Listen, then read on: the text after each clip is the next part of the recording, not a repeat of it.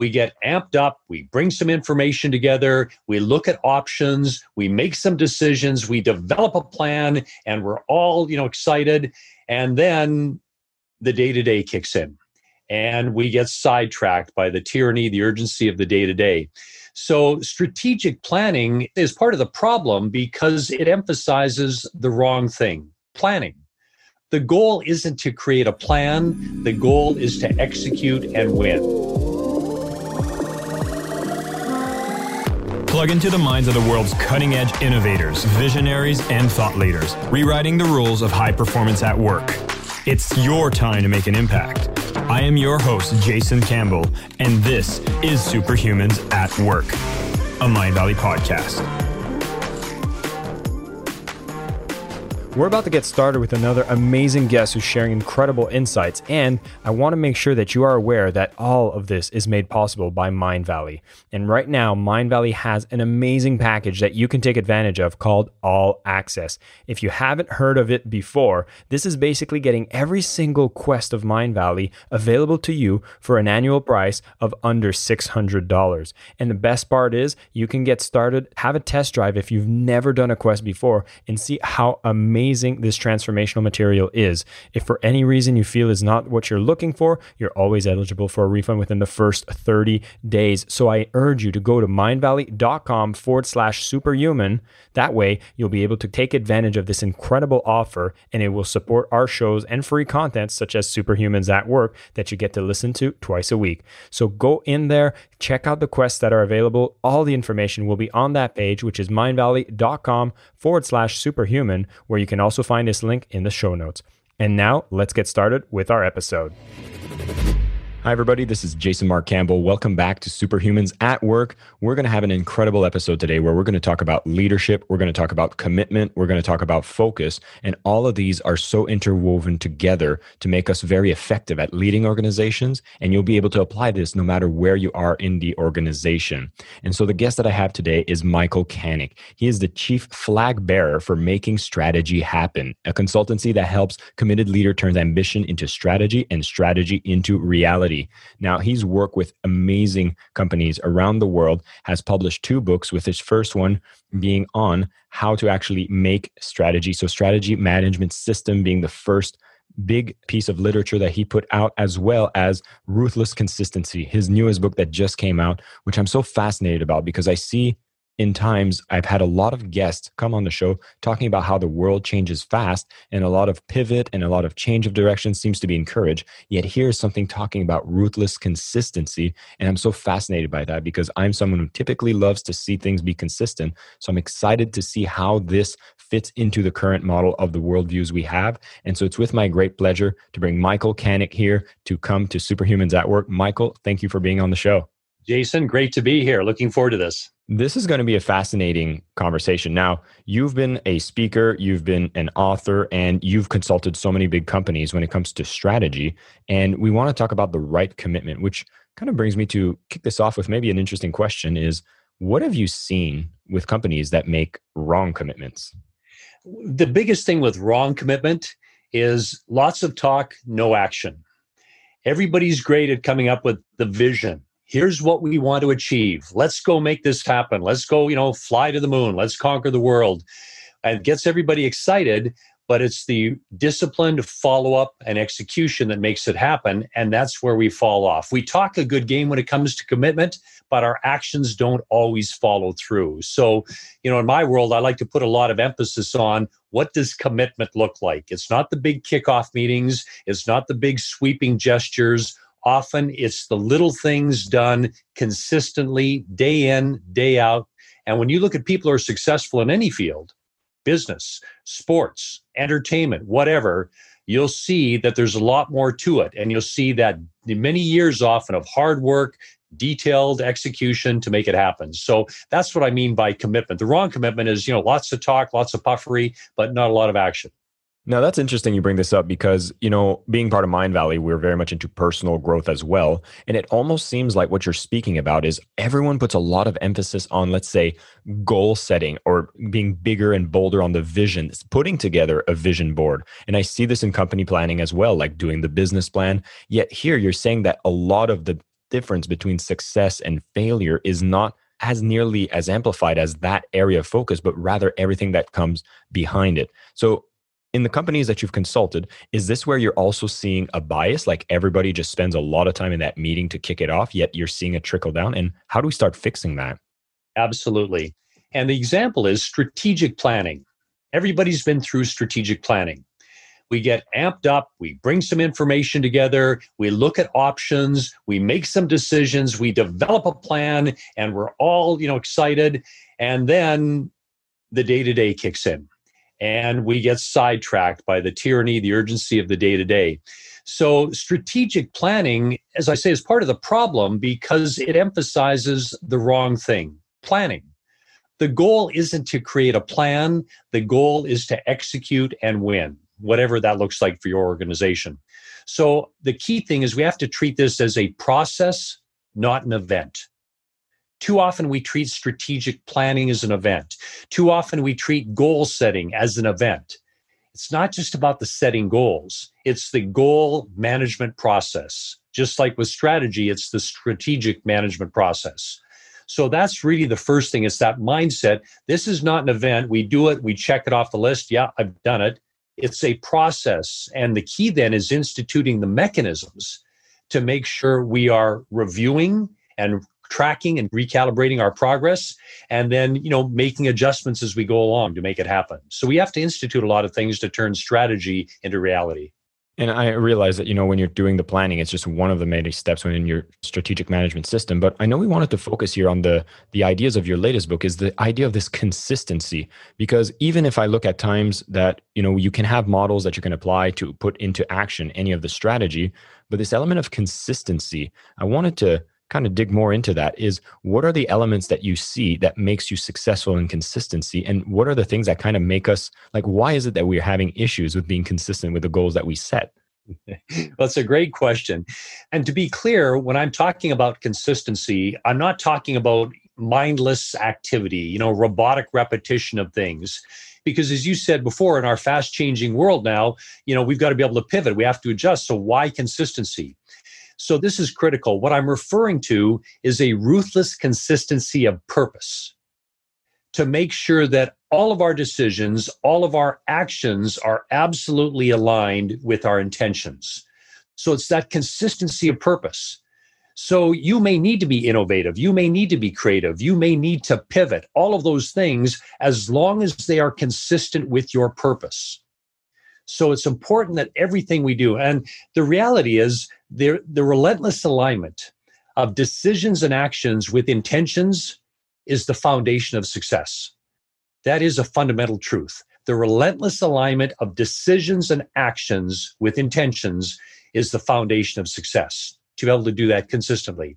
But that's what we mean by consistency. And that's why even today, when within a fast-changing environment, we have to maintain that consistency of purpose. Even though the specific things we might do are varied, they're all in service of that overarching purpose.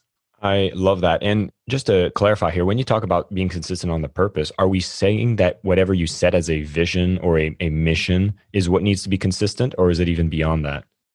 Everything, first of all, everything is subject to change, even the mission and vision. And that doesn't mean you're going to change it easily or lightly, but you have to be prepared to question everything. Because one of the traps in business is when we own our beliefs. And I like to say, lease your assumptions, don't own them. Because when you lease them, it conveys they're subject to change. Too often we get locked into our beliefs. And why? We've been successful doing what we're doing. Right? We've been successful. We know how it works. We know what gets done, and we build a confidence around that. We build identity around that. But you have to be able to lease your assumptions. That can even be your vision and your mission. In reality, those aren't going to change often, or certainly won't change greatly. But at least you have to be able to ask the question around the mission and vision. And do we need to change that? Once you've decided on that, though, once you're clear on that overarching purpose, everything needs to be absolutely aligned and consistent with that purpose. It makes me think of things such as like the story of how Blockbuster is no longer with us as a company. If you're very much like, wow, we're going to be doing a real estate play. We're going to be, having DVD rentals for everybody. And then you have Netflix that's doing the daily DVD loaning program or whatever it is that they started as. And then they're like, hey, we're going to move everything online. That's a big pivot, but still being kind of anchored into wanting to bring entertainment to everybody, right? I wanted to see if we could have a couple examples. Like, what are some of the companies that we might be familiar with that have that purpose so that we can anchor what does that look like when we set it in stone? Right. And let me follow up on that Blockbuster one, because that's a great example. The irony is Blockbuster, it wasn't like they were blind to the threat. They actually looked at streaming and they decided they were actually going to pursue streaming. But because it was just an appendage to their business, they didn't treat it seriously. It was a nice to do rather than a must do. That's why they fell prey to Netflix. So, what typically happens, and there was a study a number of years ago now, a historian, Barbara Tuchman, who looked at institutions that failed, whether it was in business or governments or, even throughout history. What she found was they failed not because they didn't see the threat coming. They failed because they saw it and chose not to act decisively. So that's dramatic. It's not like we are blind to the threats, but we don't conjure the will to be able to respond or anticipate or take action on them. So, that Blockbuster story is a great example. And then when you look at the Netflix model, of course, originally they were known as, oh, geez, we can get these, movies sent to us and then we can return them and it's so convenient. However, they were able to just realize that, streaming is the way to go. So their overarching purpose may have been the same in terms of getting people easily accessible entertainment. However, the delivery channel changed. You have to be very careful about how you define your business. Let me give you another example. If you look back years ago, a company that produced a product that people loved, they were very loyal to, they talked about, they were active proponents of, was BlackBerry. Remember BlackBerries? Oh, right? I had a BlackBerry. I'm a Canadian, so of course we were all excited about the BlackBerry. People love their BlackBerries. They're active proponents of them, right? And here's the thing, it wasn't that people stopped liking BlackBerries, but when Apple came along with the iPhone and redefined the value equation, and this is what you have to be sensitive to, people redefining the value equation. It's not just a communications device. Now I can browse. Now there's media. Oh, I can take good photos. I can do this and that. So people loved their BlackBerries and left. And this is why, it's important customers or companies realize customer satisfaction does not equal customer loyalty. Customer satisfaction does not equal customer loyalty. They can love you and then leave you the moment they find that somebody else offers or just might offer more value. Whoa, that's a powerful statement. And I hadn't heard it being said that way. So the satisfaction does not equal the loyalty.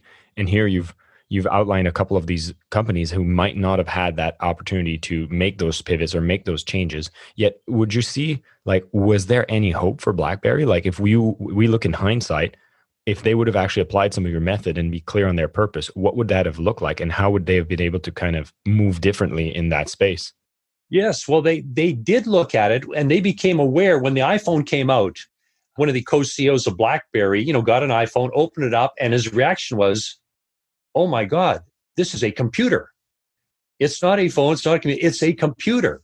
So it totally changed it. So they had actually an internal debate, quite an internal struggle at BlackBerry as to what direction they should go in.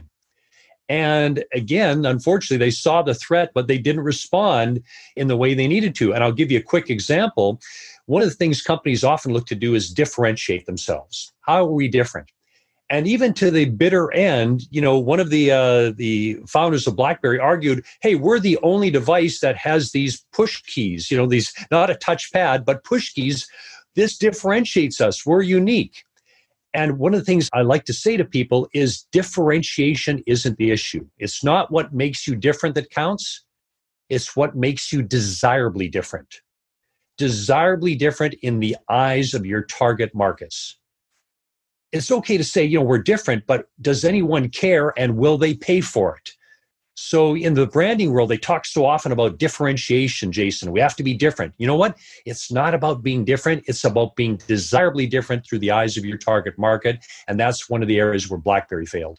Wow. Yeah, no, that is powerful. And it's such a shame. A lot of people in Canada were quite sad when that happened. And at the same time, we are, as the end consumer, just looking for something that provides us the most value. And those touch keys, well, guess what? My fingers were too big anyways. I was struggling with that keyboard. So I wasn't excited about keeping that feature. I wanted to also share the fact that, here at Mind Valley, it's very interesting when you speak about this. We've had these moments where we started, I remember when we first joined, we would be more like we were explaining at the beginning of our conversation. We would have these events. We would have these strategic meetings, a quarterly meeting or annual planning meetings, and we would get really excited and set priorities. And here's some reality is what would happen behind these closed doors. And I think you'll probably find this a little funny and typical is we would leave that meeting and we'd be like, all right, here's the priority for the quarter. We have a list of 25 things. and then once the quarter started, then in the middle of it, some new idea could come up and be like, wait, we should go and jump on this. And so it felt like we were very much lacking that consistency. And in the recent years, we actually really started trying to drill on that habit of being very focused and very strategic about what we are going to do and staying consistent, as we really want to put that point forward today on what are the priorities and keeping it that way. But it wasn't like an on-off thing, but it did start with a decision. And so I wanted to kind of bring it to this point, which is as an organization, if you're witnessing maybe your department, maybe your unit, is you're having that easily distractible culture in the process, how do you start making that commitment towards this consistency? And I know this is a big question, but at the same time, what are the major steps in your maturity in applying this ruthless consistency? Great. So a couple of things. One, the number one mistake I see companies make when they're developing strategy is they take on too much, too many objectives, too many strategies, too many, initiatives. The inevitable consequence is at least some of those things will fail. And when you do that repeatedly, you start to create an expectation of failure. You create an acceptance of failure. You create a culture of failure because people come to realize that some of this might get done, some of it might not, and that's okay. So if there's one thing I'm relentless about with companies, it is do less. Do less, do less, do less, do less, do less. Strategy is just as much about what you decide not to do as what you're going to do. And you see leaders like Tim Cook at Apple talks, we reject many, many great ideas so we can focus on the critical few. So the number one thing is to do less. And I'll tell a quick story here. The example I like to use is Warren Buffett. Of course, who everybody knows is the great investment guru. But what people don't know, many people don't know, is he's just a great prioritizer. So one time his personal pilot came to him and asked about career advice. And Buffett said, okay, do these three things. Number one, write down your top 25 career goals. Now, 25 sounds like a lot, but throughout your entire career, write down your top 25 goals. So the pilot did that. He said, number two, circle the top 5. Okay, he did that. Number 3, take a good hard look at the ones you didn't circle. They become your avoid at all cost list, right? Those ones are your avoid at all cost until you get the 5 done. Because Jason, what kills us isn't the non-priorities, it's the almost top priorities. The almost top priorities divert our attention, siphon our focus from those top priorities.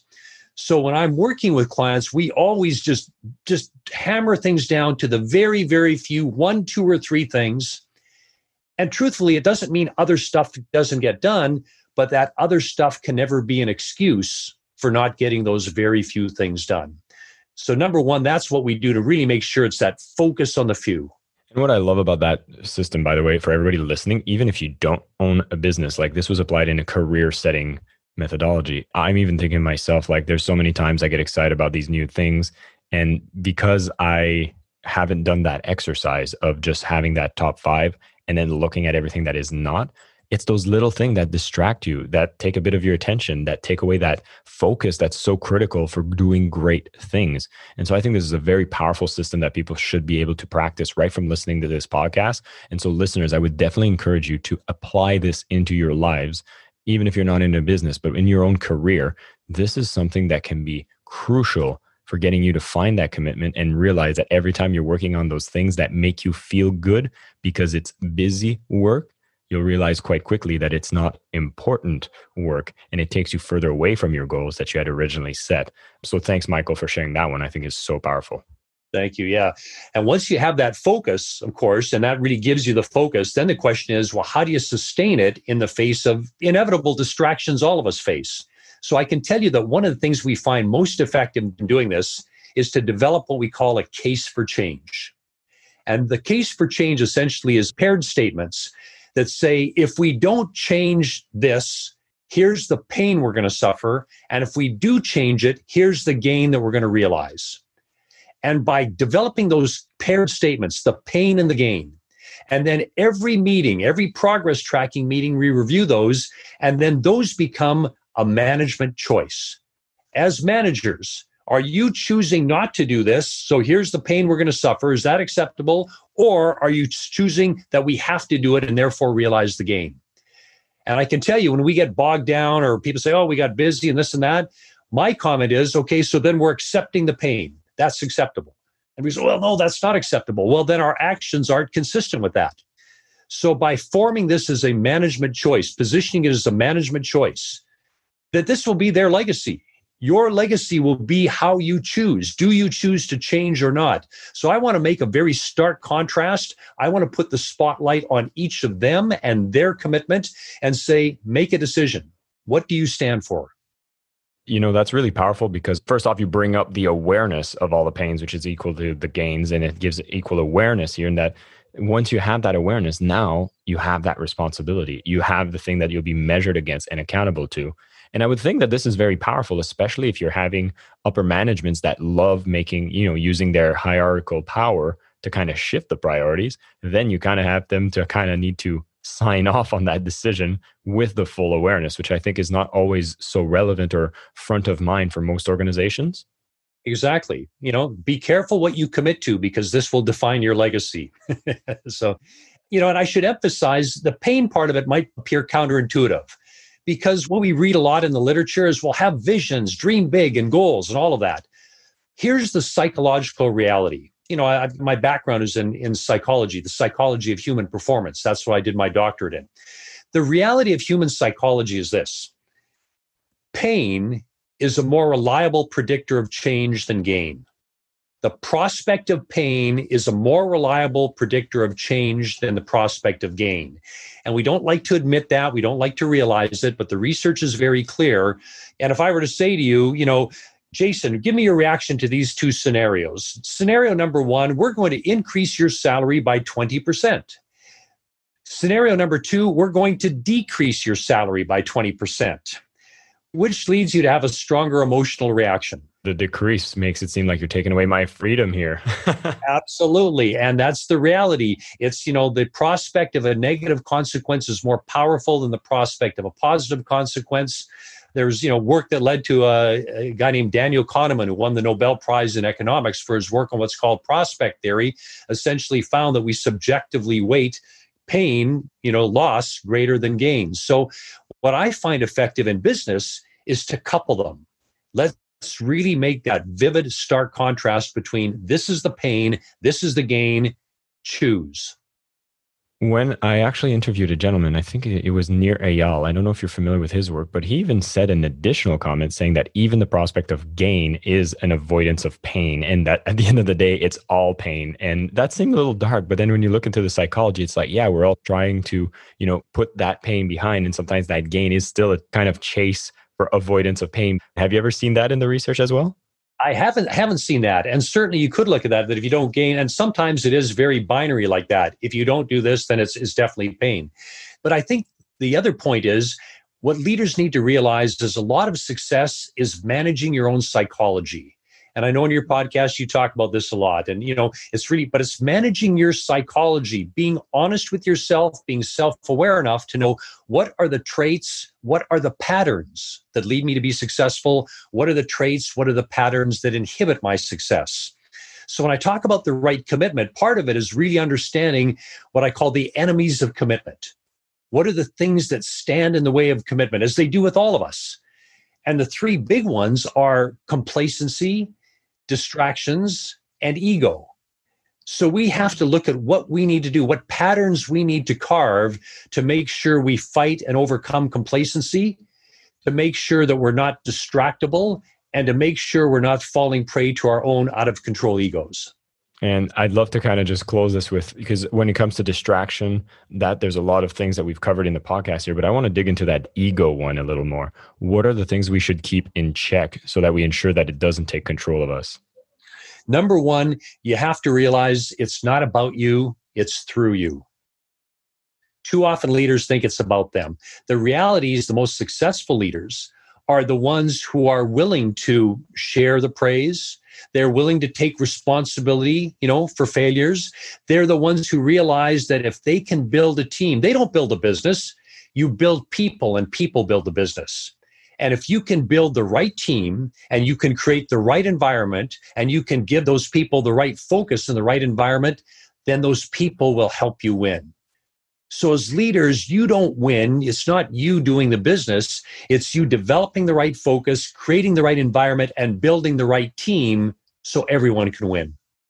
Michael, thank you so much for coming here and sharing all this amazing wisdom. There's so much that we can learn when it comes to consistency. And what I love about making this ruthless commitment and going out to do these epic things in the world is having the fact that you have to start with that purpose. And although everything else can change, the strategy can change, the vision can change, the mission can change. But at the end of the day, if you're committed to going beyond whatever you set as a goal during that quarter, during that annual meeting, is you build the right habits for that consistency to happen, then you start seeing that you're putting into action everything that you've put aside. And what I found the most powerful is ensuring you know what not to do, so that you stay focused on what is important, because all of that has a cost. The pain of not being focused is actually going to hold the company back. And we talked a lot about these companies who actually did not see the changes in the value proposition. And so making sure that you're staying aware of that, staying on top of that, so that you can alter, pivot, and also take notice of big changes and make it a priority. For everybody listening, make sure you pick up a copy. We will add this to the show notes of Ruthless Consistency. It's this brand new book that's been doing extremely well on Amazon. You're going to want to make sure you get a copy of that to help you make the right decisions within your company. Michael, thank you so much for your time. And everybody, thanks for listening. Thanks again for tuning in to Superhumans at Work, which is always brought to you by Mindvalley. Know that All Access is our greatest offer, where all of amazing quests in every area of your life are made available for you for under $2 a day. Simply go to mindvalley.com/superhuman, and then you'll get a chance to uncover all of the available journeys that you can go through to improve every single area of your life. mindvalley.com/superhuman is where you'll get all the information, and you'll get to see what it's like to be part of a tribe of people looking to always improve and do the best possible in the world by starting with themselves. Thanks so much for tuning in, and until next time, stay superhuman. My name is Jason Campbell, and this is Superhumans at Work, a Mindvalley podcast.